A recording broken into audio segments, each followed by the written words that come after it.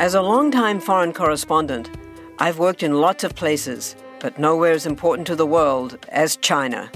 I'm Jane Perlez, former Beijing bureau chief for the New York Times.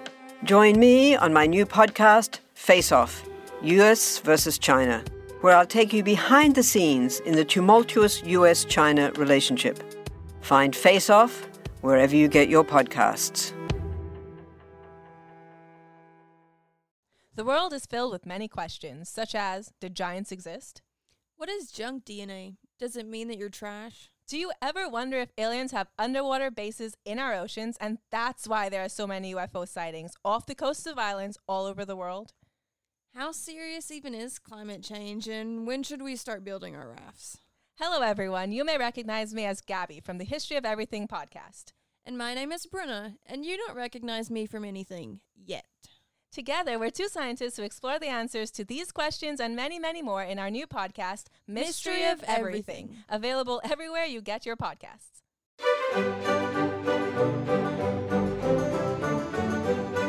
Hello and welcome to History Tea Time. I'm Lindsay Holiday, and I'm spilling the tea on history. I have a rule on my YouTube videos that I never go over 30 minutes. It forces me to edit myself and prevents losing the audience's attention. Usually, I'm just cutting out unnecessary words and tangents that might be out of scope. But sometimes really interesting information hits the cutting room floor. That was the case in this episode, where there was so much fascinating ground to cover. And some of it I thought might be a bit too racy to stay monetized on YouTube. But I've preserved the best tidbits that didn't make the YouTube video and restored them in this uncut podcast on the history of drag. And so, without further ado, a history of drag. Drag, exaggerated gender expression often involving cross-dressing and performed in the context of entertainment, has been part of many cultures for thousands of years. It was born in response to religious misogyny and continued in that vein through the rise of theater. But once women were allowed on stage, drag lived on because it also serves many other important purposes, including self-expression and subverting traditional gender norms. Drag has been at the heart or on the fringes of every major development in entertainment, and it has had an outsized influence on fashion, language, and culture. So put on whatever makes you feel most fabulous, be it a decadent gown and wig, a bespoke tuxedo and tails, or something we've never seen before, as we sashay through the history of drag and meet many marvelous drag queens and kings along the way. A note on pronouns. As many people in the past did not have the same gender terminology we do today, I will, whenever possible, refer to people as they refer to themselves.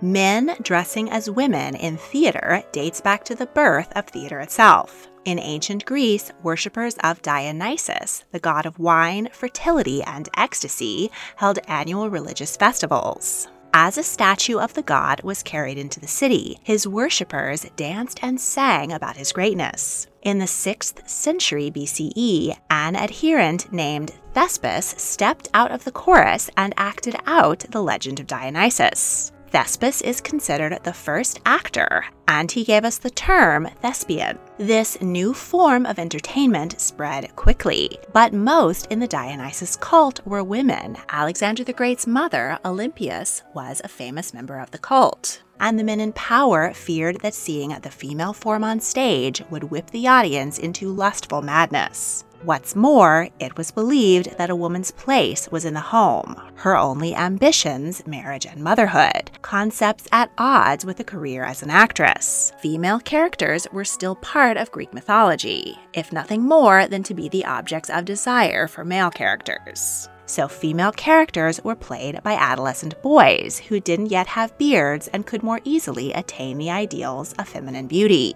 This practice of banning women and giving female roles to young men dominated the development of theater in the West for the next 2,000 years. But the role reversal wasn't always played straight. In the 2nd century BCE, Roman playwright Plautus included a scene in which King Menaechmus puts on his wife's dress and asks a friend to tell me I'm gorgeous.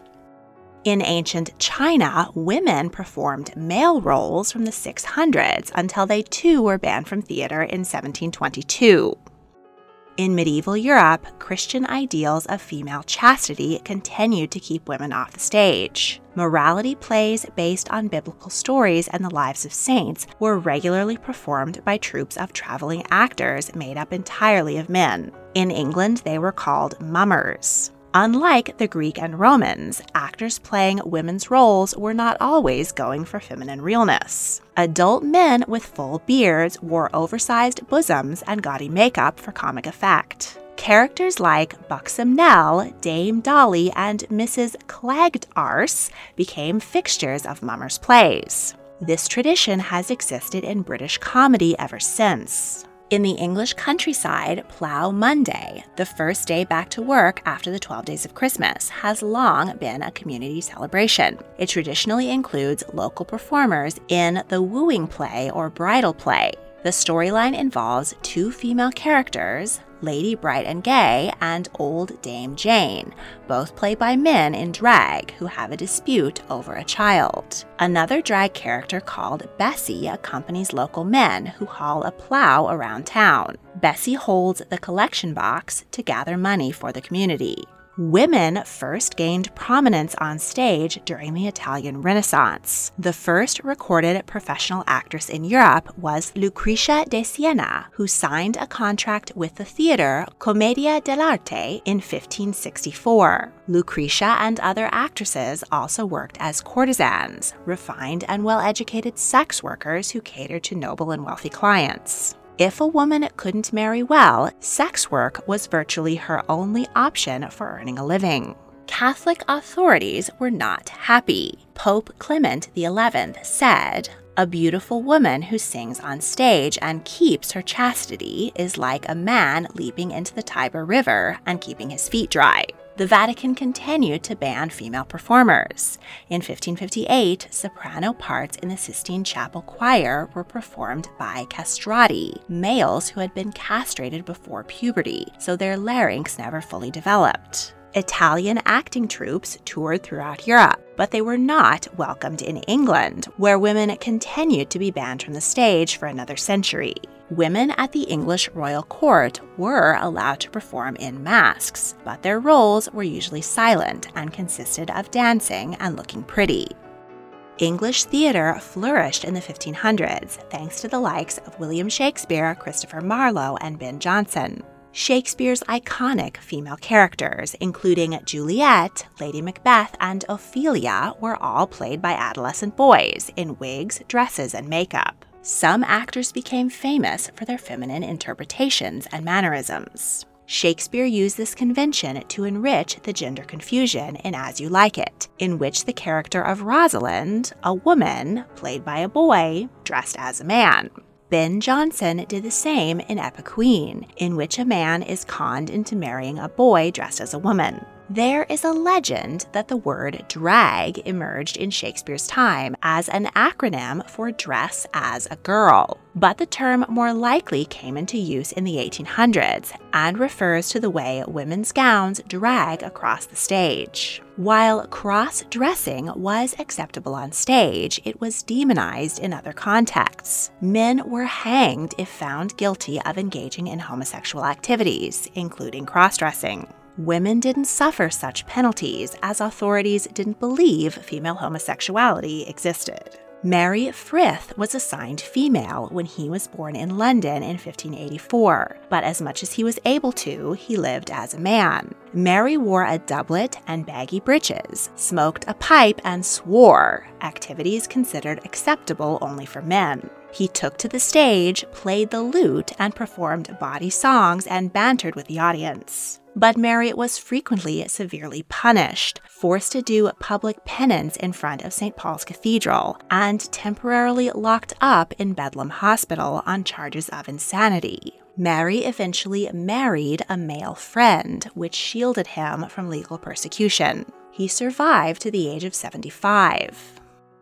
In 1628, women in Japan were banned from performing in kabuki theater. Their roles were taken by adolescent boys, known as wakashu. Kabuki's highly stylized nature with elaborate costumes and heavy makeup lent itself well to gender illusion, and the racy plays got spectators in the mood. Actors often engaged in sex work with both male and female clients. Brawls frequently broke out in the audience over the favors of popular actors. This led to the shogunate temporarily banning women's roles in kabuki altogether. But theater with no romance was pretty boring, so the ban didn't last. In 1673, women were once again allowed to perform on stage, but the tradition of drag in kabuki theater lives on today. Back in England, the growing Puritan movement was strongly against theater altogether. In 1642, in the midst of the Civil War, Parliament shuttered all the theaters. Puritans who thought the government wasn't strict enough set sail for America. By 1661, the people had gotten tired of the puritanical regime, and they invited Charles II to restore the monarchy. He had spent his youth in exile at the court of his cousin Louis XIV, and had seen many women perform on stage. So, when Charles reopened the theaters, he also lifted the ban on actresses. The king was a keen patron of the theater. Two of his mistresses, Nell Gwyn and Moll Davis, were actresses. Now that women could tread the boards, there would never again be a need for men to dress in drag. But that didn't happen. Drag continued because it serves many other important purposes, including self-expression and subverting traditional gender norms. In fact, the stage door swung far the other way. During the Restoration, there was a vogue for women to wear men's clothes. Even ladies of the court, including Queen Catherine of Braganza, wore men's fashions and strutted around with walking sticks. On stage, actresses often took on male comic roles, particularly rakes and Lotharios. The character of Macheath in The Beggar's Opera was played by an actress. In the early 1600s, opera emerged in the courts of Italy. This included the papal court, where women were still banned, and castrati sang the high notes, often in dresses and wigs. As opera went mainstream, the demand for castrati increased. By the 1700s, an Italian opera not featuring at least one castrato in a lead role was doomed to fail. The practice had technically been banned in 1587, but the possibility of an illustrious career meant that the guardians of many young boys with promising voices subjected them to mutilation. It was common for boys to die under the primitive anesthesia used to sedate them for the operation. Most never achieved fame, but a few, like Farinelli and Scalzi, became superstars. By the 1800s, social attitudes and tastes had changed. Castrati fell out of fashion and the dangerous practice died out. Alessandro Moreschi was the last of the Sistine Chapel castrati, and in 1902 he became the only one ever recorded.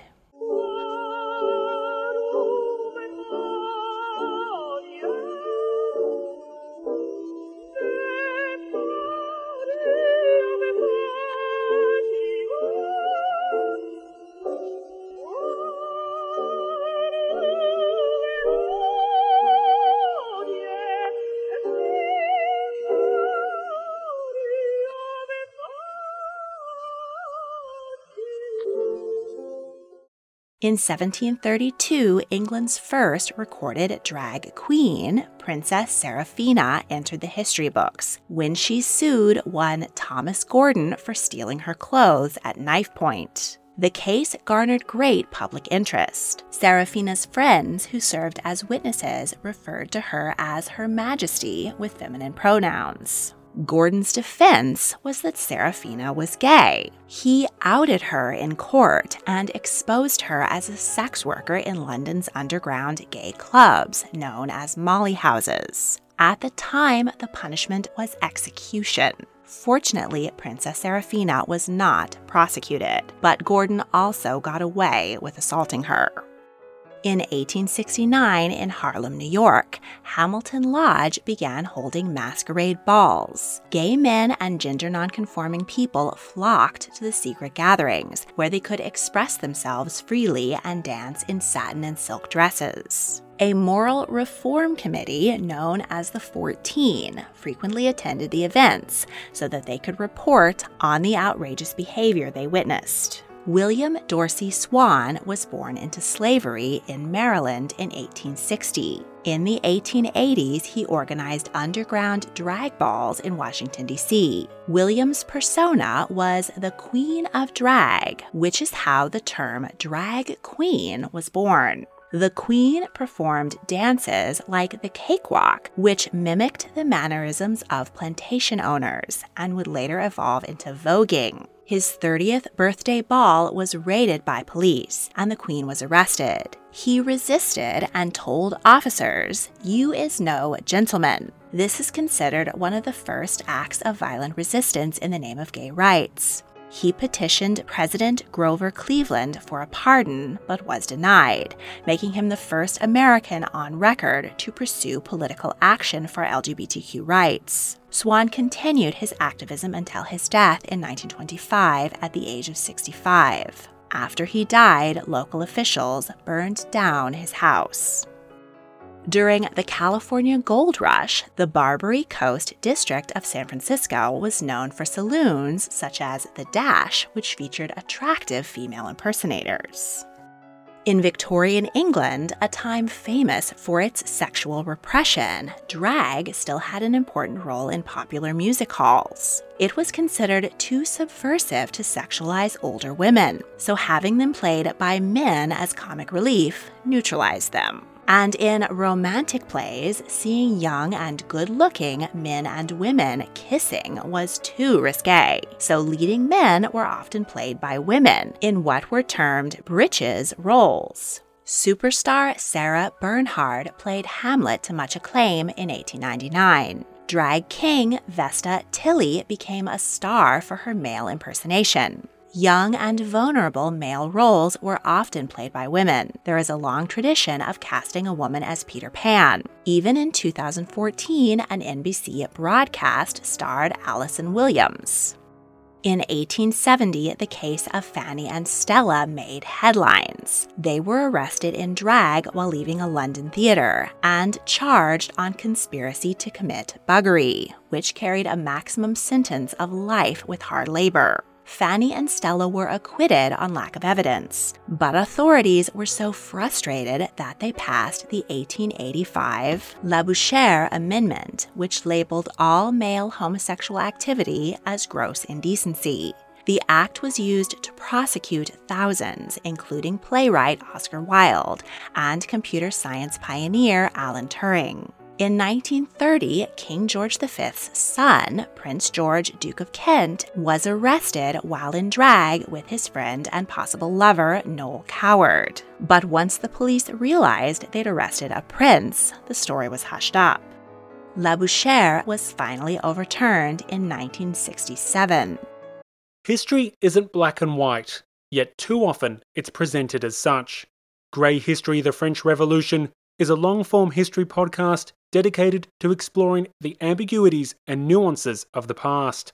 By contrasting both the experiences of contemporaries and the conclusions of historians, Grey History dives into the detail and unpacks one of the most important and disputed events in human history. From a revolution based on hope and liberty to its descent into the infamous Reign of Terror, there's plenty to discuss and plenty of grey to explore. One can't understand the modern world without understanding the French Revolution. So if you're looking for your next long-form, binge-worthy history podcast, one recommended by universities and loved by enthusiasts, then check out Grey History: The French Revolution today, or simply search for The French Revolution. Everybody shush! William Shatner has something to say. Cat and Jethro, box of oddities. What do you do when the woman you love dies? Well, of course, you dig her up and you live with her. Aww. The show examines weird things. There are plenty of old photographs from this time period of children out in the streets playing in and among the dead horse carcasses. Oh, I miss those days. Things used to be so much simpler. Cat and Jethro. Then there's the urine wheel, which sounds like a really bad game show. They've done weird things. Cat and Jethro, Box of Oddities. That is really mysterious. Join Cat and Jethro Gilligan Toth for the strange, the bizarre, the unexpected, as they lift the lid and cautiously peer inside the Box of Oddities. The Webby Award-winning Box of Oddities podcast from Airwave Media. In the U.S., vaudeville emerged as the leading form of entertainment. These variety shows featured short dramatic plays, comic sketches, singing, dancing, magicians, and a lot of drag. My great-grandmother, Florence Cooper, was a vaudevillian in the early 1900s. She and her sisters, Abby and Marie, performed as the Cooper sisters. I have a photograph of them dressed as soldiers, and another in which they are dressed as courting gentlemen, while 3 male performers are dressed as brides. From vaudeville emerged the first drag queen superstar, Julian Eltinge. He made his first appearance on Broadway in 1904. He ditched slapstick and impressed the audience with his realistic female impersonation. Julian became a fashion icon for women. He toured the US and Europe and gave a command performance to King Edward VII. In 1917, Hollywood beckoned, and Julian appeared in The Countess Charming and other films. In the early 20s, he was the highest paid performer in America. At the time, Ivy League universities did not admit women, so their drama clubs, like Harvard's Hasty Pudding Theatricals, Princeton's Triangle Club, and Penn's Mask and Wig Club, routinely cast young men in slapstick female roles. These same upper-class men were scandalized by the emerging drag scene in New York City, where rouged queens like Princess Toto, Maggie Vickers, and Phoebe Pinafore danced the can-can to a ragtime piano at bars like The Slide. When Prohibition pushed liquor underground in 1920, drag went with it. LGBTQ culture thrived in big cities where police weren't interested in enforcing the unpopular law. During the pansy craze, bootlegged moonshine brought all kinds of people together in illegal speakeasies. Bert Savoy cut a large and brassy figure with her signature red wig and wide-brimmed hat. She and other drag queens were friend and inspiration to upcoming actress Mae West. Mae made it big in Hollywood with her husky voice and risque double entendres. She was an early activist for gay rights and would be an inspiration to drag performers for generations to come. White audiences flocked to Harlem's Jungle Alley to hear the hot new sound, jazz. Jazz brought drag and music together like never before. Langston Hughes described tourists purchasing box seats from which they looked down on the queerly assorted throngs on the dance floor, males in flowing gowns and feather headdresses, and females in tuxedos. Harlem drag focused on fashion, beauty, and realness. Drag king Gladys Bentley sang and danced in a white top hat and tails, backed by a chorus line of drag queens. The 1933 repeal of Prohibition made it harder for queer people to meet in public. Because bars and clubs needed liquor licenses, the government was now free to create and enforce morality codes. In 1934, New York Mayor Fiorello LaGuardia banned drag between 14th and 72nd Streets. Clubs were frequently raided by police, and people were arrested for wearing 3 or more items of clothing not associated with the sex on their ID. The party continued in Germany, where drag was a big part of Berlin's cabaret scene. German actress Marlene Dietrich made a splash in Hollywood, performing as both a man and a woman. In 1933, the musical comedy Victor und Victoria, about a woman pretending to be a female impersonator, was a hit. Dr. Magnus Hirschfeld opened the Institute of Sex Research in Berlin, and transgender people with means came from around the world for his cutting-edge hormone therapies. But when the Nazis came into power, the institute was destroyed, and thousands of LGBTQ people were murdered in concentration camps. But drag endured and flourished where it could. In the 30s and 40s, drag often focused on impersonating glamorous Hollywood stars like Elizabeth Taylor and Judy Garland, both of whom were in turn fans of drag and frequented Club 82 in downtown New York. Judy and her character Dorothy from The Wizard of Oz were iconic, and asking, "Are you a friend of Dorothy?" became a coded way to inquire if someone was gay. Many other forms of signaling, including ear piercing and color-coded handkerchiefs, emerged to help queer people communicate under the suspicious gaze of the law. After World War II, heteronormative culture intensified. Some in the U.S. government feared that homosexuals were more likely to be communists. During the Lavender Scare, thousands were fired from government jobs, and queer culture was forced deeper in the closet. In Hollywood, performers including Rock Hudson, Robert Taylor, Barbara Stanwyck, and probably many others had lavender marriages in order to hide their orientation. Exposure meant being blacklisted and never working again. This atmosphere gave rise to many coded characters, like Mr. Humphreys from the British comedy Are You Being Served? And personas like Paul Lynde, who most people understood were gay but couldn't come out and say it. Florence Cooper's son and my own great-uncle, Billy D. Wolfe, was one such actor. He had a long career playing a prototype gay best friend to the likes of Doris Day, but he was never able to be open about his personal life. Drag occasionally appeared in mainstream media, but was usually a punchline, as in 1959's Some Like It Hot, or vilified, as in 1960's Psycho. Some drag performers still managed to have successful careers. The Jewel Box Revue played Harlem's Apollo Theater and toured the country. One of its stars, Lynn Carter, recorded an album called She's a He and became the first drag artist to perform at Carnegie Hall. In 1968, two important films documented drag culture. The Queen followed the drama backstage at the Miss All-America Camp Beauty Contest in New York City, including Crystal LaBeijah's frustration that despite being just as beautiful and talented, she always lost out to white queens. The Andy Warhol joint, Flesh, introduced Jackie Curtis and Candy Darling, whom Lou Reed sang about in the 1972 song Walk on the Wild Side. Jackie Curtis created the Theater of the Ridiculous, which featured hyper-real, over-the-top comic drag performances. Police raids on gay bars continued.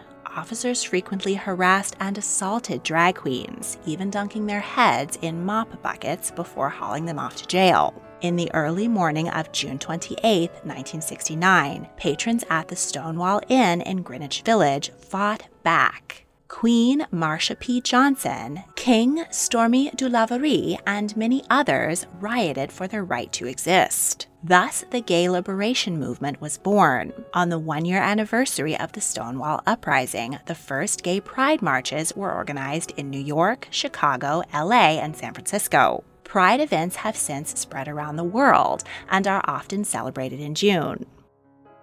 In the UK, drag never stopped being part of mainstream theater, though it was relegated to comic relief. Pantomime, performed at Christmas for Children, traditionally featured dames, played by men in drag, while principal boys like Prince Charming and Dick Whittington were played by women. Danny LaRue's celebrity impersonations made him one of Britain's highest-paid entertainers. Edna Everage burst on the scene in Australia in 1955 to poke fun at boring conservative suburbia. The character rose to international fame, and in 1974, Edna was awarded Commander of the British Empire, making her Dame Edna. In the 1970s, popular sketch comedy troupe Monty Python performed in drag regularly. In 1984, members of the band Queen dressed as characters from the popular British soap opera Coronation Street. For the music video, I Want to Break Free, singer Freddie Mercury was encouraged not to shave his mustache because it made the scene funnier. The video was a hit in the UK, but American audiences considered it offensive and it was banned. David Bowie had better luck with androgynous glam rock, which was heavily influenced by, but not actually categorized as drag.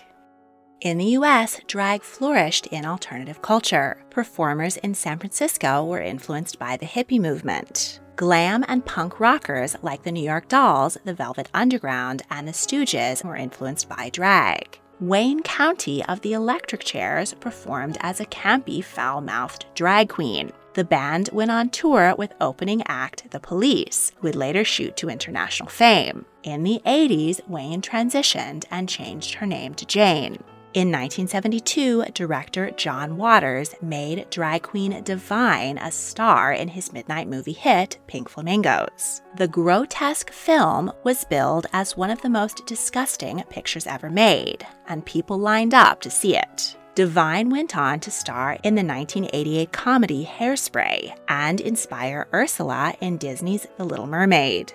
The 1975 cult classic Rocky Horror Picture Show featured a glammed-up Tim Curry as Dr. Frankenfurter. In 1979, the Sisters of Perpetual Indulgence were formed in Iowa City and then moved to San Francisco. They dress as dragged-up Catholic nuns to raise money and protest for LGBTQ issues. The 1982 remake of Victor Victoria with superstar Julie Andrews won critical praise and Oscar nods.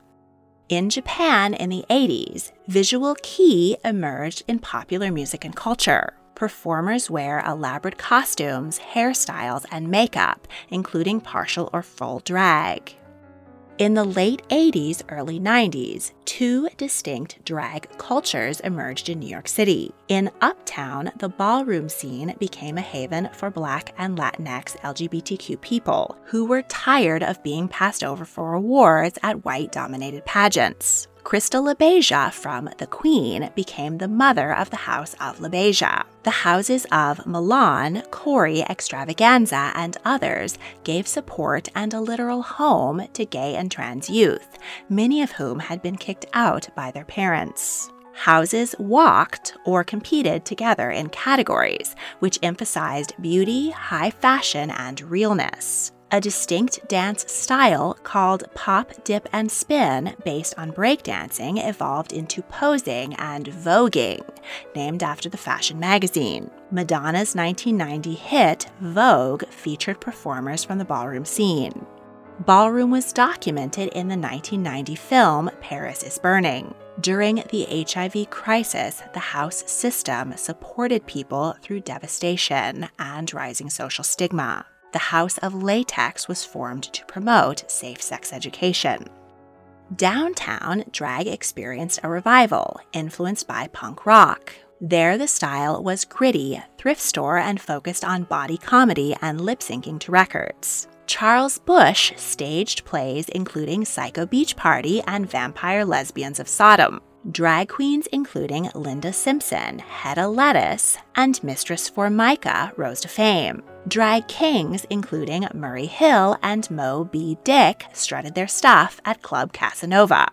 In 1984, Lady Bunny began Wigstock, an annual outdoor drag festival. The first Wigstock was held in Tompkins Square Park in the East Village. It continued until 2005 and was then revived in 2018. One of Wigstock's regular performers was RuPaul Charles. He became drag's biggest star with the 1993 dance track, Supermodel You Better Work. Successful albums, a contract with MAC Cosmetics, and The RuPaul Show on VH1 followed. In the 90s, drag finally broke into the mainstream, with hit films The Adventures of Priscilla, Queen of the Desert, To Wong Foo, Thanks for Everything, Julie Newmar, and The Birdcage, which featured more flattering and sympathetic portrayals of drag queens. The two drag queen road trip movies, one from Australia and one from the US, had similar plots, but that was just a coincidence. British stand-up Eddie Izzard strutted the stage in heels and makeup and talked openly about identity and attraction. In 2019, she came out as gender fluid and now goes by the name Susie Eddie Izzard. But men dressing as women was still frequently used as a punchline in hit movies like Tootsie and Mrs. Doubtfire, and popular TV shows including In Living Color, Martin, Saturday Night Live, Kids in the Hall, and Little Britain. Now that audiences have become more sophisticated about feminism and gender identity, there is a lot of debate about if these tropes are offensive to women and LGBTQ people. Popular 2003 sketch comedy Little Britain often featured drag characters in the long-running style of British comedy, but the show has since been criticized for its negative portrayals of women, people of color, and transgender people. Its creators, David Walliams and Matt Lucas, have apologized, and many offensive sketches have been removed from streaming services. This punching down comic relief style of drag, mostly performed by straight, cisgender men in a male-dominated industry, has largely fallen out of favor, though Tyler Perry is still making Medea movies, which are criticized for perpetuating negative stereotypes about Black women. But drag as an expression of gender exploration and nonconformity, which comes from and empowers marginalized groups, is now more popular than ever.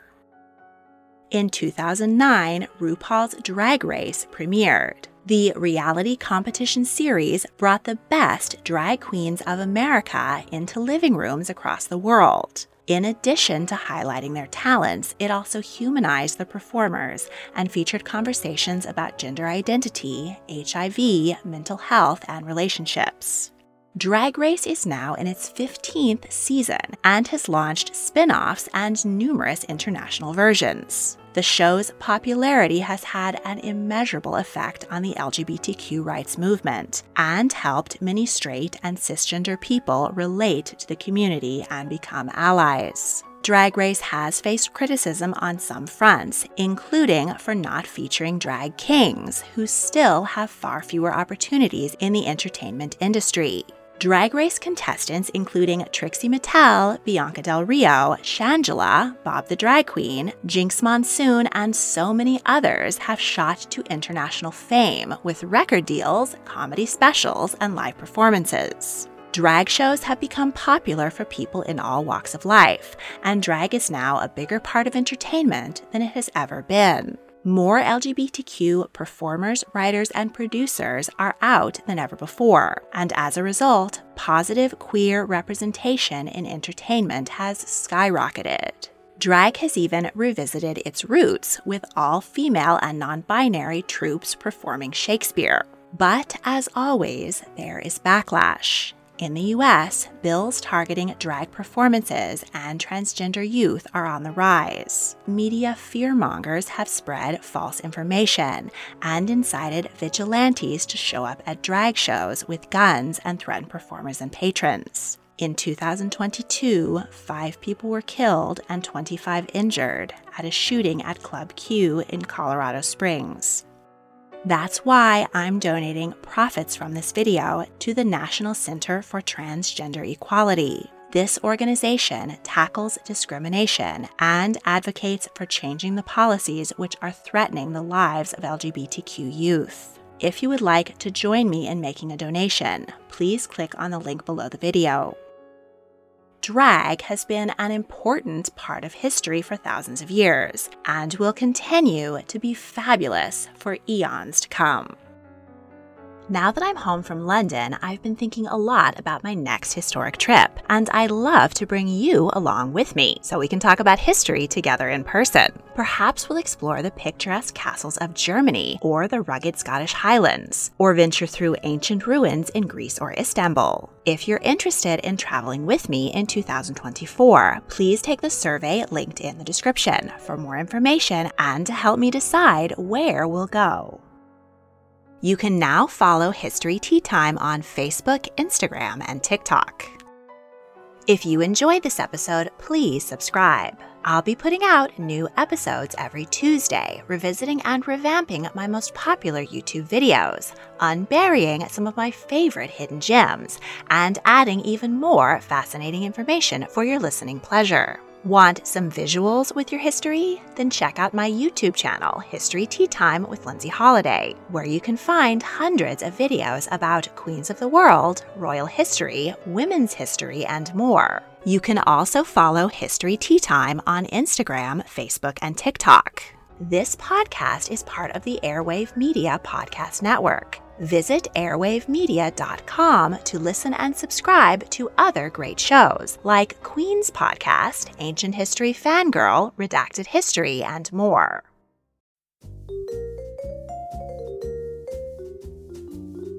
Do you love history but hate when it's stuffy and boring? Well, look no further and join me, Katie Charlwood, your friend, the neighborhood social scientist and reader of books, as I delve into unsolved historical mysteries, murders by gaslight, and of course, women who have been misrepresented through all time. On Who Did What Now, the history podcast that's not your history class. Listen wherever you get your podcasts. My name is Greg Jackson. I'm a historian, professor, and the creator of History That Doesn't Suck, a podcast that provides a complete overview of U.S. history through storytelling, yet keeps the rigor you'd expect in a university class. Starting with 22-year-old George Washington in his first battle, join me for a chronological telling of the United States story, its unlikely revolution, fractious civil war, tenacious inventors, brave reformers, and more. With more than 100 episodes, you can already binge listen your way through the progressive era. Find History That Doesn't Suck wherever you get your podcasts.